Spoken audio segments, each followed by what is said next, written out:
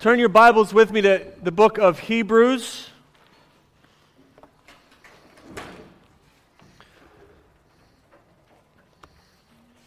Hebrews chapter 8.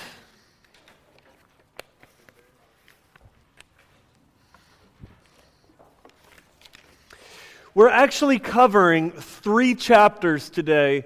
Did I say Hebrews? I've been saying that for a while now, haven't I, Paul? Every time I talk to Paul about Hosea, I say Hebrews. I'm sorry if you just found Hebrews. Find the more obscure book of Hosea. It's in the Old Testament. You can find it, if you're new to the Bible, actually, you can find it in the table of contents in your Bible. We're looking at 3 chapters in Hosea this morning, covering some ground.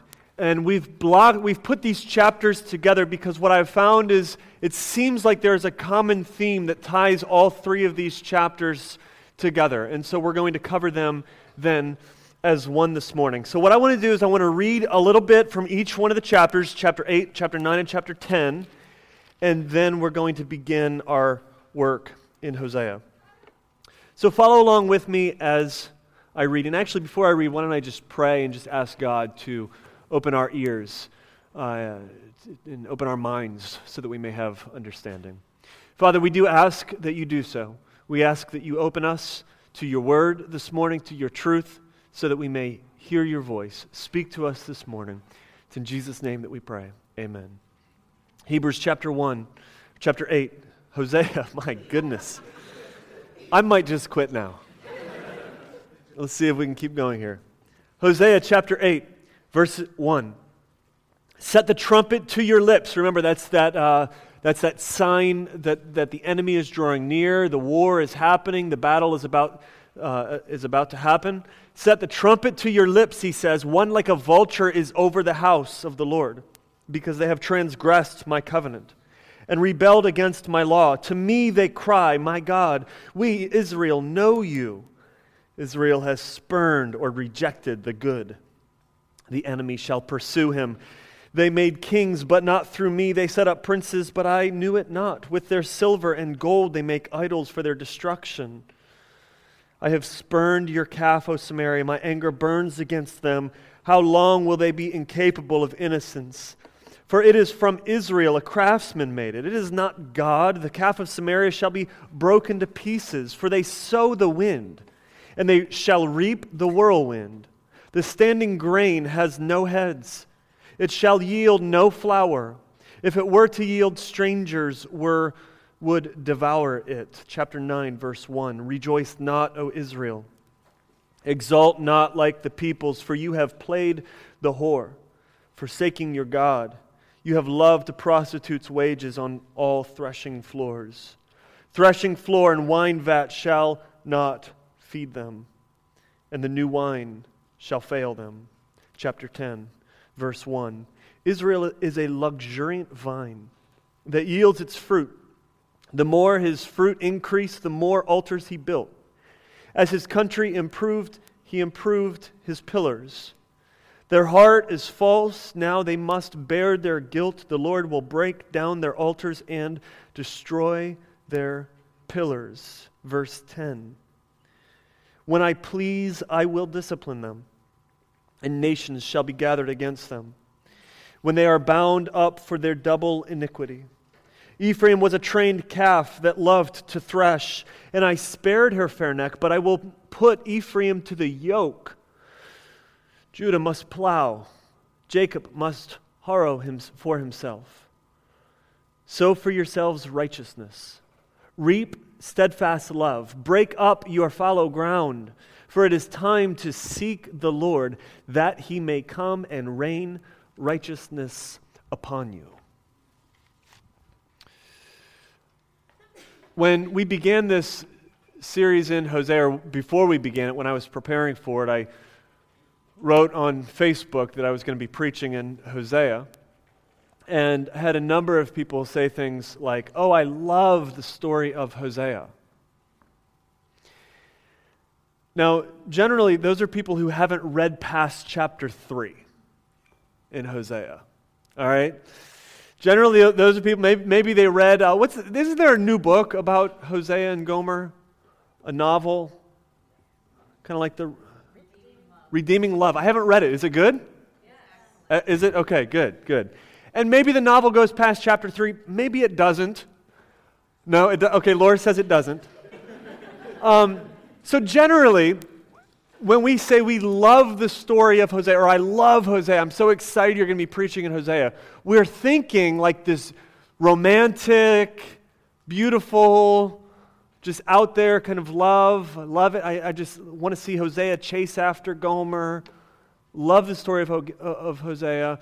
Yet, I've never really read chapters 4 through 14. When I was preparing for this, I was I was researching and just trying to find actually other current modern preachers who have sort of done exposition all the way through the book of Hosea. And I found one, Jeremiah Burroughs, in the early 1600s. He did it. All right? So then I realized I was in good company because Jeremiah Burroughs did it. Since then, I have found that other preachers, I'm not the only one, I'm not going to claim that, other modern preachers have attempted to go past chapter 3, but usually, guys, we focus on the first 3 chapters of Hosea, and we stop there because that's like the sort of feel-good, warm and fuzzy romance, all right? What we've been doing is we've been venturing into this unknown, uncharted territory, this dangerous journey of chapters 4 through 14. And what I'm finding at least, and I hope you're finding this as well, is that first of all, it's hard. And it's not hard because it's hard to read, because it's actually very poetic, and in some parts it's very, very interesting to read. It's hard, though, because the message itself is hard. It's hard because as we read it, we begin to see ourselves in it.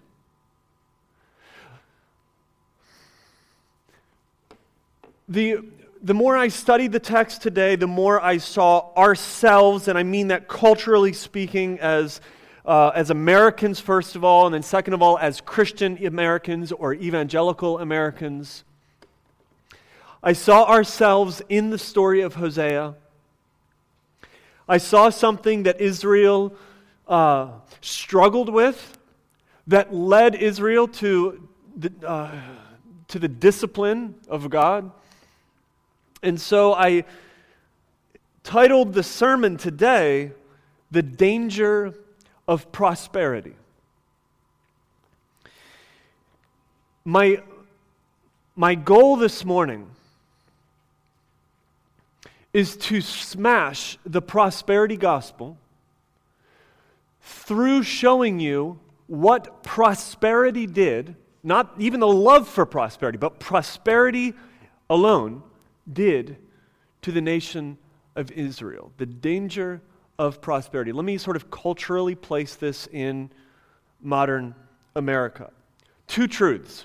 Number 1, we are generally a prosperous country. That's not to say that we don't have poor. As a matter of fact, one of the greatest injustices we face in our country is the prosperity we have and the immense population of the poor that we are constantly fighting against and preaching against. Yet, historically speaking, culturally speaking, broadly speaking, America is a prosperous country. What that means is this: you yourself may or may not be prosperous, you may or may not have money, but I can almost guarantee you this: if you are a red-blooded American, you define success by material things.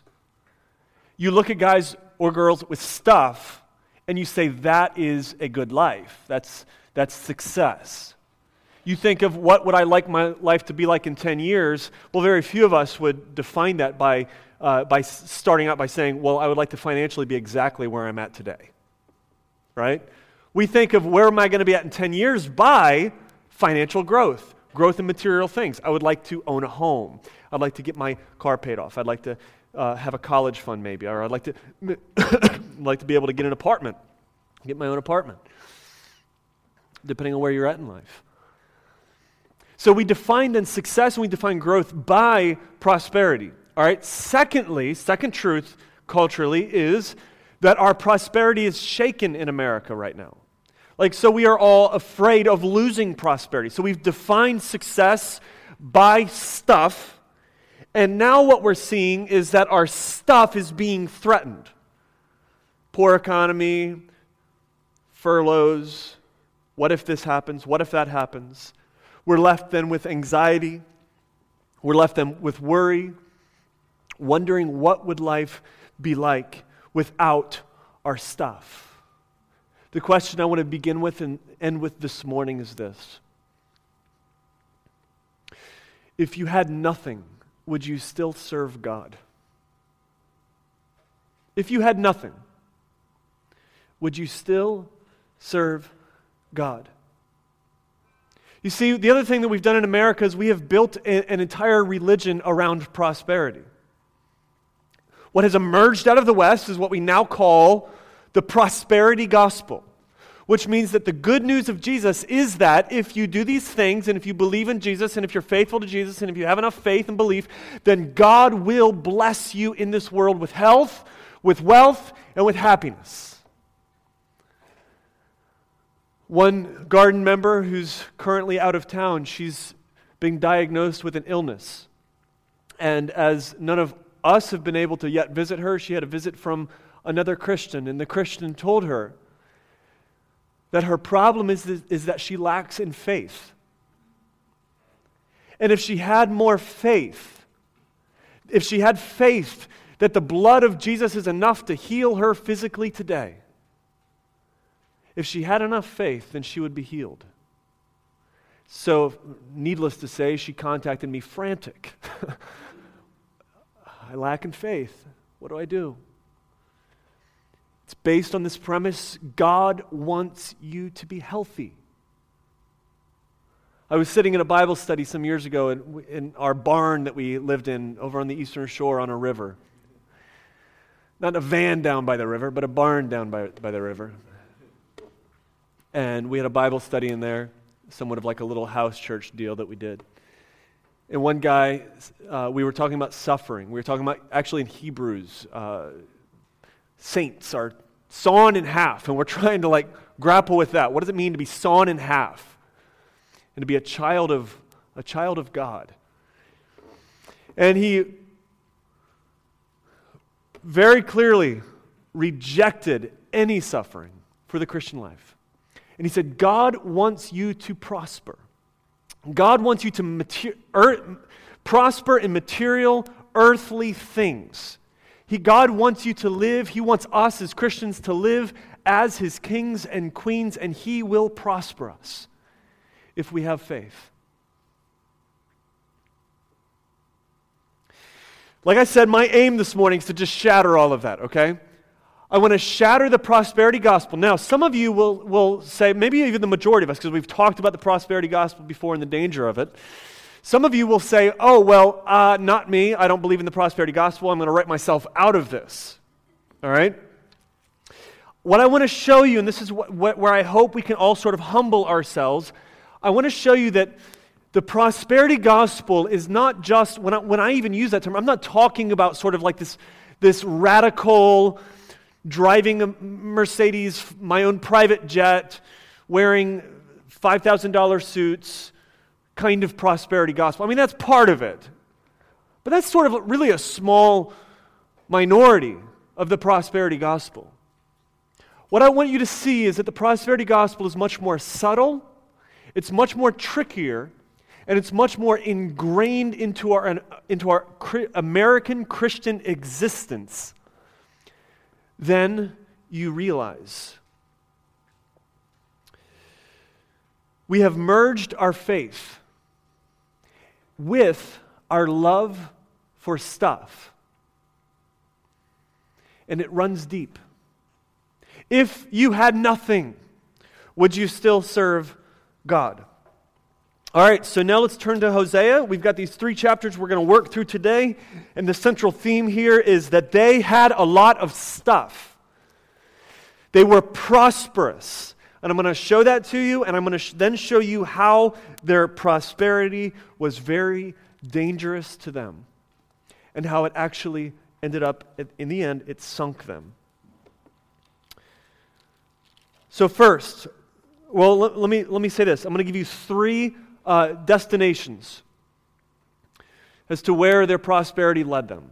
Three destinations, three places that having a lot of stuff led the nation of Israel. The first one is this. If you want to take notes, the first one is this. Israel's prosperity led to their fake repentance. Israel's prosperity led to their fake repentance. Chapter 8, verse 2. He says, "To me they cry, 'My God, we Israel know you.'" So here's God turning his back on Israel, withdrawing his spirit from Israel, and they're saying again, like we talked about last week, "But God, we know you. We are Israel. We are Jacob. We are your children. We know you." Israel, he says, has rejected the good, verse 3. "The enemy shall pursue him. They made kings, but not through me. They set up princes, but I knew it not. With their silver and with their gold they made idols, which, by the way, they thought were images of God, idols and monuments that would sort of reflect and represent God and their relationship with God. They used their gold, they used their silver, and they made these idols for their own destruction." Now, what was their thinking? As they say, "God, we know you," what was their thinking? If this were to happen today, it would look something like this. A church saying, "God, how can you say that how can you say that we're false? How can you say that we have a fake kind of repentance? How can you say that you are rejecting our worship? We know you. What is our proof? Well, we have pastors that we have put in place. We have raised up deacons in our midst. We have elders that we have put in place. We have built a building for you. We know you." When we look across the American landscape and we think to ourselves, what is some of this fruit? How do we know that we know God? We often will look to people and things and stuff. We will look to prosperity. I was sitting with a friend once in Atlanta, and we were talking about a certain prosperity preacher, and my friend said, "Look, we can't knock him. We can't knock him. Look what he's got. Look what he's built. And by their fruit you will know them." I mean, he's got a massive building. He's got all of these people coming. Look at the prosperity that is attached to his ministry. God then must be behind him. Do you see how this thinking may have been tied in to the way Israel was thinking here? We have kings that we've put in place. We are prosperous. We have silver and we have gold, and with the silver and with the gold we've built religious things and monuments and altars. And so God, how can you say we don't know you? Look at all of this. And God looks and God says, "I don't know anything about your kings. I don't know anything about your pastors that you put in place. I don't know anything about your deacons that you put in place. I don't know anything about the multi-million-dollar building that you built. I don't know anything about the Christian radio stations that you've made. I don't know anything about these things. You have used your prosperity to further your fake repentance." Now, let me show you this even in a deeper way. Look at chapter 10, verse 1. He says, "Israel is a luxuriant vine." Everybody say luxuriant. That's a rich word, isn't it? So here in the midst then of God's discipline, he actually says Israel is luxurious. Israel is a luxuriant vine that yields its fruit. Like there's stuff happening there. There's things being built. There's fruit, there's crops. But then he says this, the more his fruit increased, the more altars he built. What are those altars? Look back a page. Look at chapter 8. Verse 11. Because Ephraim has multiplied altars for sinning, they have become to him altars for sinning. This is their fake repentance. Remember last week we talked about building altars for sacrifices so that we may come and go through our outward forms of repentance so that we can earn God's favor. And God says, I don't care about your sacrifice. I want your heart. I want your love. And here what he's saying is the better you got, the more luxuriant you got, Israel, the more fruit you had, the more crops produced, the more of these altars you built, the more it enhanced and promoted your fake repentance.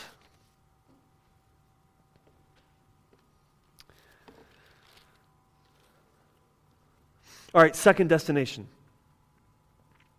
So first, Israel's prosperity led them to their fake repentance. Second, Israel's prosperity led them to spiritual adultery. Now, we'll stop right here. And I could almost hear somebody saying, now, don't you mean Israel's love for prosperity led them to these things? Israel's love for prosperity led them to spiritual adultery? Because I think I heard you say Israel's prosperity led them to spiritual adultery.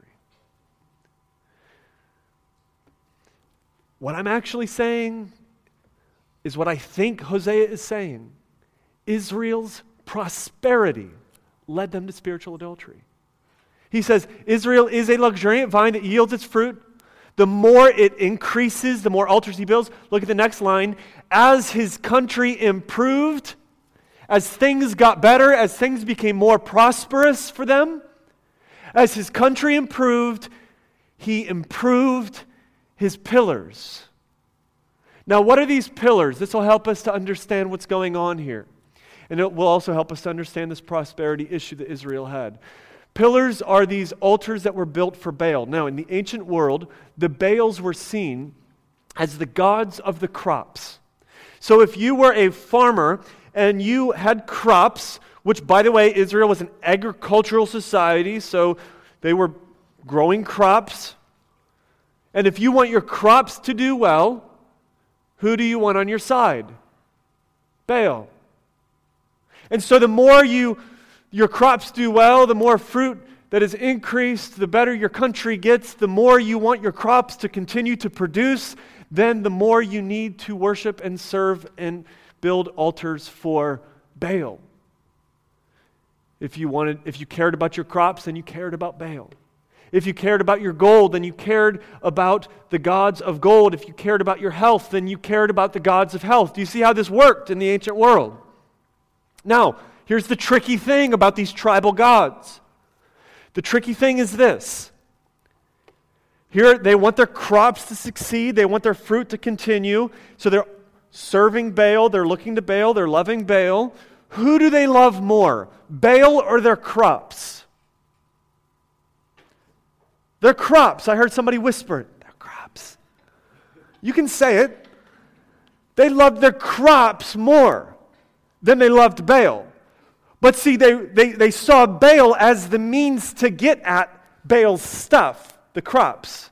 They saw Baal worshiping and loving and running to Baal's house at night as the means to get more crops.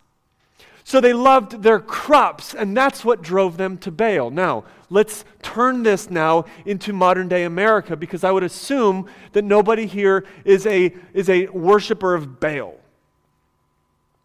All right?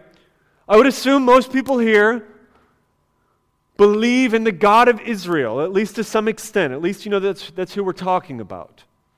You may believe in the God of Israel, Yahweh, the God of Abraham, Isaac, and Jacob, the God who sent Jesus into this world to die for your sins.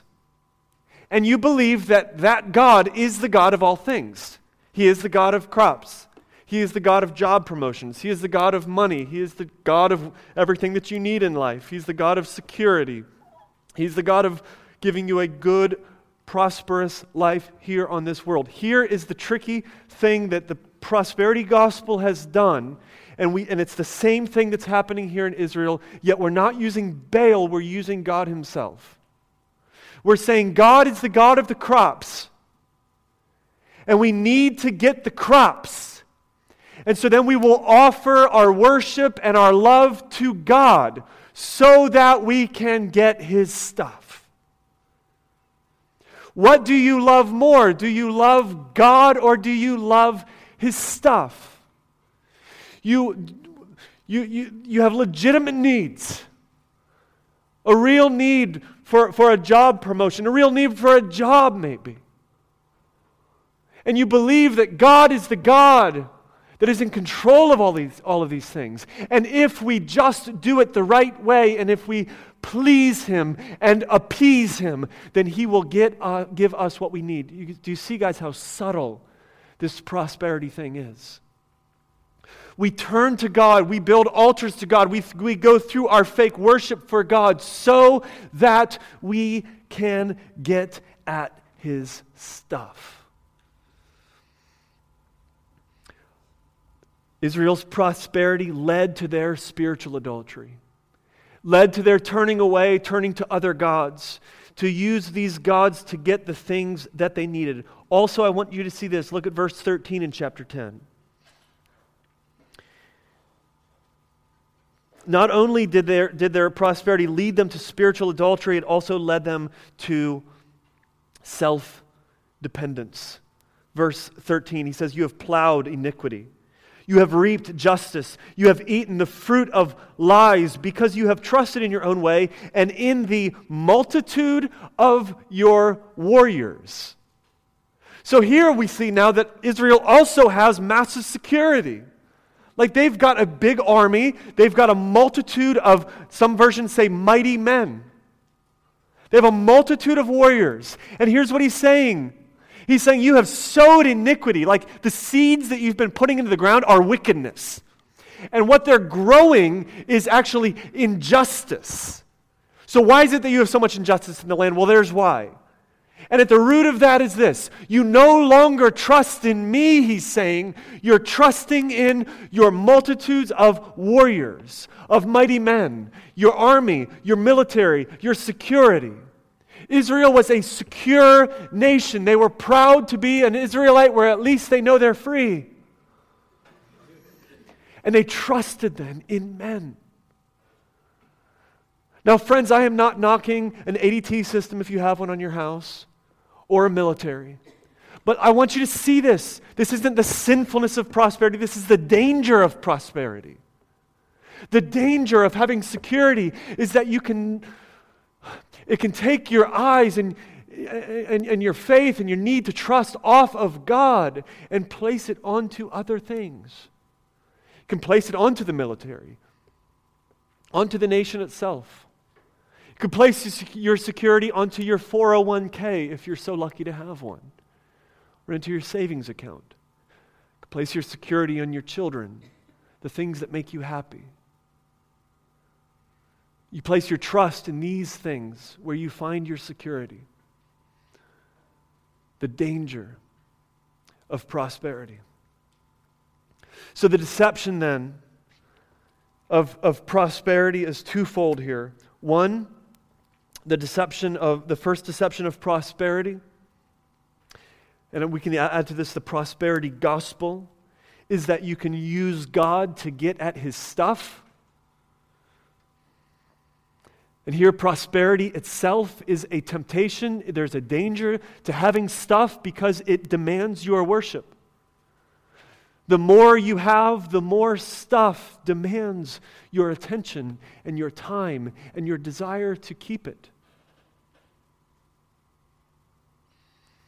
And the deception is to use God to get His stuff. The second deception here is that prosperity, fame, beauty is all that you need for security in life. You have enough. You have used God to get stuff, and you have built enough security to where you can now trust in your things. And you no longer need to cry out to God at 6 a.m. in the morning. You can sleep well. You can eat well. you can have fun, you can have happiness, and never again have to think about God. All right, the third place that prosperity led Israel, and I am going to say here the love of prosperity. So the third place the love of prosperity led Israel is to utter nothingness. Another way to put this would be this: God removed Israel of their prosperity. Look at the text. Chapter 8, verse 7. What we're going to see, well, let me just read this to you first. For they sow, he says, into the wind. All right? Now, I don't know if you guys have ever planted seeds. By the way, I'm trying to start an urban farming movement. All right? So if you want to get in on this, talk to me afterward. And as we are planting seeds into our urban little backyards, it's a good idea to put them in the ground. All right? The picture he uses here for Israel, as he's using this farming sort of mentality, he says, you have sown seeds, but you have sowed the seeds into the wind, into nothing. Like you've been working hard in verse 6, he talks about the craftsmen. They've been working hard building these buildings and doing these altars and these things and this stuff. You've been working very hard, but it's for naught. There's nothing there. You're just like sowing seeds into the wind, all these long hours and days of sweat as you labor. It's just seeds that are sown into the wind, and this is what you will reap. He says, you will reap the whirlwind. Now think about this image. The seeds sown into the wind, and God is saying, I'll give you wind back. You want to reap what you sow? I will give you wind. I will give you the whirlwind of my discipline. I will give you the hurricane of my judgment. Let me show you the whirlwind of God's discipline here. I want you to see. And by the way, the whirlwind of God's discipline is this: utter nothingness. I want to show it to you. First, their food is dried up. Look at chapter 8, verse 7 and 8. He says, the standing grain has no heads. It shall yield no flour. If it were to yield, strangers would devour it. They are a useless vessel, meaning their food is dried up. Like the crops that have been producing, and you think Baal has been helping you with this. I will show you who's been giving you these crops, and I will take them away. There's no standing grain on the wheat any longer, on the flour. Their food is dried up. Chapter 9, verse 2. He says, threshing floor and wine vat shall not feed them, and the new wine shall fail them. So their food will dry up. The wine that they are making will spoil. Secondly, the second whirlwind here is their worship is dried up. Look at chapter 9, verse 4. He says, they shall not pour drink offerings of wine to the Lord, and their sacrifices shall not please him. It shall be like mourners' bread to them. All who eat of it shall be defiled, for their bread shall be for their hunger only, and it shall not be for the house of the Lord. Verse 7. The days of punishment have come. The days of recompense have come. Israel shall know it. The prophet is a fool. The man of the Spirit is mad because of your great iniquity. What he's saying is this, is your sacrifices mean nothing to me. Your worship is dried up. God here is removing himself, his felt presence from the land, to the point where he says, your prophets are crazy. Like your spiritual men, your pastors, and your kings, those people that you have appointed, he's like, they've got no connection with me. The worship in the land is just completely dried up. And then verse 5 is huge. Look at verse 5. He says, what will you do then on the day of the appointed festival, on the day of the feast to the Lord? Now that is always a symbol and a sign of this coming feast day with the Lord. What he's saying is this: you are feasting on earth right now. You are enjoying earthly prosperity. You are finding your hope and your security and your trust in these earthly things. And he's saying, what will you do when Jesus comes back and he puts out the table And he invites all of those who have remained with him to feast with him at the table, and there you are turned away. Why are you enjoying your feast now, he's saying? Your food now. What are you going to do then? You're storing nothing up for the feast that is to come. So their food is dried up, their worship is dried up. Thirdly, their children are dried up. Look at verse 11. He says, Ephraim's glory shall fly away like a bird. No birth, no pregnancy, no conception. What he's saying is, I will put an end to the propagation of your country. You will no longer expand. You will no longer grow. He uses even a harsher language. Look at verse 13. Ephraim, as I have seen, was like a young palm planted in a meadow. But Ephraim must lead his children out to slaughter. What he's saying here is that the end result of your love for prosperity, the end result of your spiritual adultery, running to these other gods who you think can give you the things that you need and the things that you want, will ultimately end in the destruction of your very own children. You are leading them down a path toward their slaughter. Do you realize that?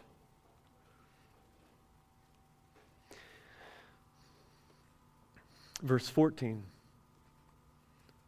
Give them, O Lord, what you will give. Give them a miscarrying womb and dry breasts. Do you see the imagery that is used here, that it's hard? God is threatening an end to their nation, that He will cut them off. They will no longer propagate. They will no longer grow. I am drying up, he's saying, the prosperity in the land, from the food that you eat, to the worship that you give, to your very own children. I'm drying it all up. And then lastly, their power is dried up. Look at chapter 10, verse 7. He says, Samaria's king shall perish like a twig on the face of the waters. Now, I don't know if you've ever seen a twig on the face of waters, but it's not a very powerful sight, is it? If you can imagine. A twig floating down a ditch. He's saying, your power, your mighty men, the armies that you've trusted in, the military that you've trusted in, all of your security, your 401k, whatever it is that you have built as your security, let me tell you how powerful it's going to be. Let me tell you how powerful your kings will be. They will be like a twig floating on water, which will be snapped and which will sink. Guys, do you see what's happening here? Do you see how they have loved their prosperity? They've leaned into their prosperity. They've worshiped their prosperity. They've worshiped the gods who they think can give them their prosperity. And God says, I will remove your prosperity from you. Now, the marriage picture here is very clear if you remember the story in the first 3 chapters of Hosea, with Gomer going off to her lovers. And do you remember when she would get to her lover's house? She would have there her wine, her oil, her grain. Do you remember that? So Gomer then loved prosperity. She loved the things that she would get at her lover's house. Little did she know that Hosea was the one coming behind supplying those things for her. Do you remember this? Hosea was like, look, she didn't even realize that it's me who has been giving her the wine and the oil and the grain. And so then what did Hosea do? Hosea said, I will remove those things. I will let her experience hunger. I will remove her drink from her. I will let her go without. Now, is that because Hosea loves Gomer? Or is that because Hosea is just trying to be mean to Gomer? This is key to understanding this passage here. Because see, we can be so focused on the discipline of God here. We can be so focused on how angry it seems that God is in his discipline process as he removes the prosperity from Israel. And then we can sort of lift that up and try to make everybody afraid of this God and turn to this God, or you're going to be damned forever, and the hellfires are just like licking up around your ankles, and completely miss the bigger picture of what's happening here. God's discipline, I want you to hear this, his discipline for Israel is the other side of the love coin. His discipline for Israel comes from his love for Israel. As Hosea removed the goods and the prosperity from Gomer, it was so that Gomer would feel these things and turn back to that which was only good for her. Now, I experience this regularly as a dad. I can think of countless times that my children have wanted a cookie.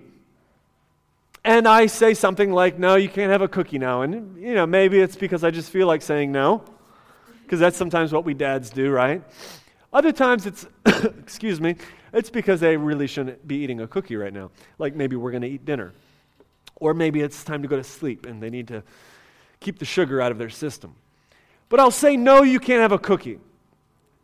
Now, what if, and I'm not going to say if this has ever really happened, all right? Just theoretically speaking, what if behind my back, one of my children took the cookie anyway? And then I saw them take the cookie, or I saw evidence of the cookie in their pillowcase or something like that. And then I disciplined them for that. Now listen, as a dad, I never punish my kids, I discipline my kids. As a dad, I don't want to hurt my kids, I want to love my kids. As a dad, I don't want to just take out my anger on my kids and smack them because they just disobeyed and they hurt my pride as a father. But I know that I am more important than the cookie, all right?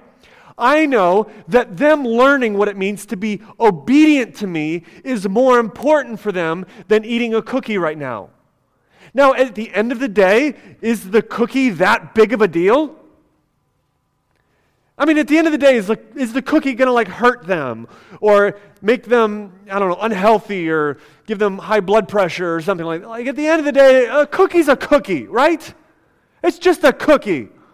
And that's sometimes what they don't understand. They're like, it's just a cookie. Why can't I have this? At the end of the day, it's not that big of a deal. What is a big deal is that they obey me.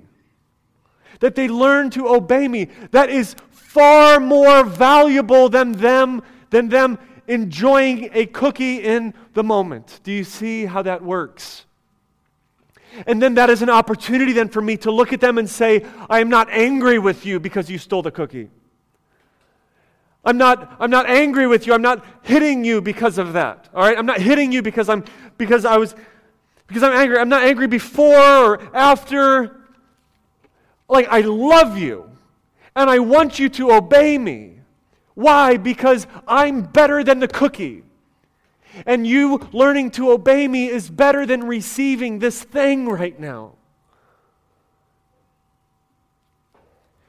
God's discipline for his children is his love for them. God's removal of prosperity, or in this case, the threat of removal of prosperity from Israel, is his covenant love. It is the love that we see in the broken marriage of Gomer and Hosea. All of this, all these 3 chapters that are hard to read and hard truths and discipline and judgment, the goal is right there in verse 12. Now, let me preface this for you really quickly. I was sitting in my office over at 1411 one day, and I saw a dude out front jogging and then jumping and then jogging again and then sprinting and then jumping, and I was like, this guy's out of his mind. And he was wearing like a bag, like this big heavy coat sort of deal, and it was July. And I thought, like, he's literally out of it. Like, I just put it, it's like, it's Baltimore. And then I saw him a couple days later, same sort of thing going on, and then he had a jump rope with him. He's skipping rope. Looks fun. Hopscotch is next, I guess. I finally had a conversation with this dude, find out that he's a professional lightweight boxer. All right? Now, if you're just watching him, he looks a little insane. He looks a little out of his mind. All right? That's just a little too much. Like, you don't need to be airboxing in the middle of Utah, all right? But if we followed him to the ring, and we saw him step into the ring with the lights on him, it would make sense, right?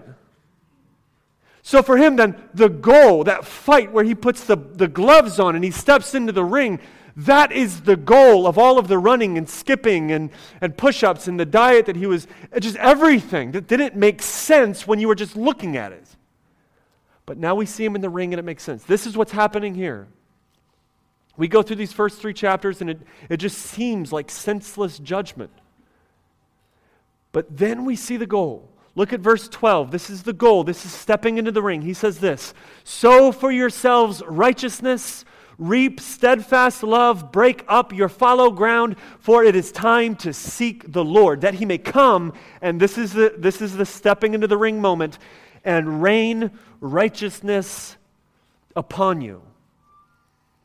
Let's break this down really quickly. There's that sowing and reaping imagery. What are you sowing? You reap what you sow. Have you ever heard that phrase before? So as Israel here, they sowed wickedness, they reaped injustice. We may sow unforgiveness, and we reap anger. We may sow greed, and we reap discontentment. We may sow bitterness, and we reap classism and racism. What do you reap, and what do you sow? Now what he's saying here is instead of sowing into the wind, to something that will never give you anything good back, it says, sow righteousness. What does that mean? 1 Corinthians chapter 10, verse 31. So whether you eat or drink or whatever you do, do to the glory of God.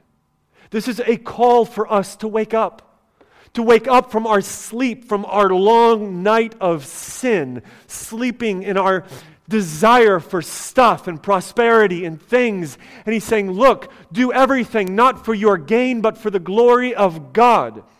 When you eat food, don't let the food become an idol to you, but let the food turn your delight toward the giver of the food, and let it allow yourself to delight in God.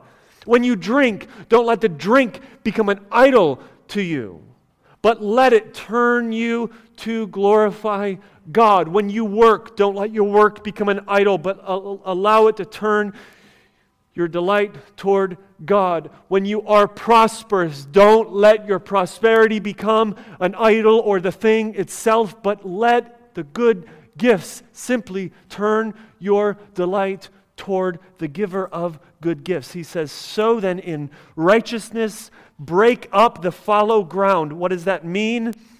That is your uncultivated heart. You've been coming to church, you've been going through these outward forms of repentance, yet the seeds have not taken root. Why? It's because your heart is not cultivated. You need to break up the ground. You need to cultivate the heart. You need to take a shovel to it and an axe to it even, and start breaking at the hard ground of your heart. How does that happen? It's simple. We allow the Holy Spirit to convict us of our sin. That is the cultivation of our heart. We allow the Holy Spirit to convict us of our sin, and often cultivation can hurt. But this is what it does. It turns us to seek the Lord. When our hearts are cultivated, when we are convicted of our sin, we then turn to Christ, and that's the goal here. For it is time, he says, to seek the Lord that he may come and rain righteousness upon you. Isaiah chapter 45, verse 8. Shower, O heavens, from above, and let the clouds rain down righteousness. Let the earth open that salvation and righteousness may bear fruit. It's hard to stay dry in a rainstorm, isn't it? My grandfather, when I was growing up and it was storming outside and a lot of rain, we were going out into it, he would always say, "Don't get wet." And it was sort of like a joke, like when you go into the rain, you're going to get wet. It's really hard to stay dry in the rain. Listen, the picture of the righteousness of Christ is rain here. A storm of rain that is falling upon those who have cultivated hearts. Christ here is coming as the rain of justifying righteousness, and he's raining upon you more righteousness than you can ever imagine. How much righteousness? 2 Corinthians chapter 5, verse 21. For our sake he made him who knew no sin to become sin for us, so that we in him might become the righteousness of God. He is raining upon us more righteousness than we can imagine, the very righteousness of God. The blessings, friends, that we talk about, that we have as Christians, are not just material blessings. That is too little for us. The blessings that we have as Christians is the reigning righteousness of God, in which God looks at us and he says, "I love you as much as I love my very own Son, Jesus Christ." His righteousness has been rained upon all who look to Christ. The blood of Christ rains upon us to forgive us of our sins. I know you can't see it, but I am covered in blood right now. If I could see it right now, it would look really bloody out there. We've been rained on in the blood of Christ, which is our forgiveness of sins. But it doesn't stop there. It's his very own righteousness that is given to us. And it's hard to stay dry in the rain. Friends, that is the good news. That is the goal. This is what this has been leading us to. This is sort of the weight that comes down at the bottom of this thing. The goal here is the gospel. And the gospel is simple. The prosperity gospel, very complex. Like all of these things that we have to do in order to achieve, in order to have a blessed life. And maybe we will or maybe we won't make it. I don't know. If I have enough faith, maybe whatever. It's complex. I don't even understand it. But the gospel of Christ is simple. Yet it's hard. What it requires is a cultivated soul. A soul that has allowed the acts of the Holy Spirit to break up its ground. And a soul then that turns to Christ. But friends, when we turn to Christ, we see all that we need. And he rains on us the righteousness of God. Now, I want to confront one last thing about the prosperity gospel this morning before we close. A prosperity teacher would pretty much agree with me. There would be a small, sort of nuanced difference. And it would be this. So seeds of righteousness, break up the uncultivated soil of your heart, look to Christ, and He will rain earthly prosperity upon you. He will rain blessings of earthly prosperity upon you. I want to end with two questions to evaluate the state of your soul. Number one, would you rather be rained on in earthly prosperity, Or would you rather be reigned on in the righteousness of Christ? The way that we answer that question says a lot about your soul. A love of prosperity, a love of stuff leads you to utter nothingness, because at the end of the day, there's nothing really there. Prosperity, beauty, fame, success at work, whatever it is that you're longing for, while morally neutral, can be very dangerous. Because it can distract your eyes from the one who reigns in righteousness. And you begin to believe that the reigning on of earthly prosperity is the goal. On the contrary, the reigning of righteousness leads a sinner to become a saint, and we find there the greatest satisfaction that money cannot buy. I can only imagine a man who is called out of earthly prosperity, a man who leaves father and leaves mother, a man who leaves home, and he, in following Christ, goes to some of the hardest places in this world, takes the gospel to some of the darkest corners, to some of the most dangerous corners in this world. And his preaching of the gospel then finds himself with a gun pointed at his head. And as he is told to stop preaching the gospel, he doesn't. And as the trigger is pulled, his soul is ushered from this temporary earth. And it's ushered to that city that is to come. You see, in Hebrews, there are those who are sawn in half. There are wives who receive back their husbands dead. There are those who are persecuted. They go about in chains. They're hiding out in caves. What is their motivation? As they lose their life in this world, as they lose their prosperity in this world, what is their motivation? It is that city that is to come. It is the city that has foundations. And as that trigger is pulled, immediately we are transferred from being strangers and foreigners passing through into the city that is to come. And we run toward it and we see it, the city outside the gates of prosperity, because there we see Christ. And by the way, in the city that is to come, we walk on gold. Like what we treasure here on earth is what we make the streets out of there. Because we found a greater prosperity. And that is the adoption into the family of God. The last question I want to lead you with is this. This is your final test. Can you serve God with nothing? Can you serve God with nothing? If you have right now, if you lost, can you still serve God?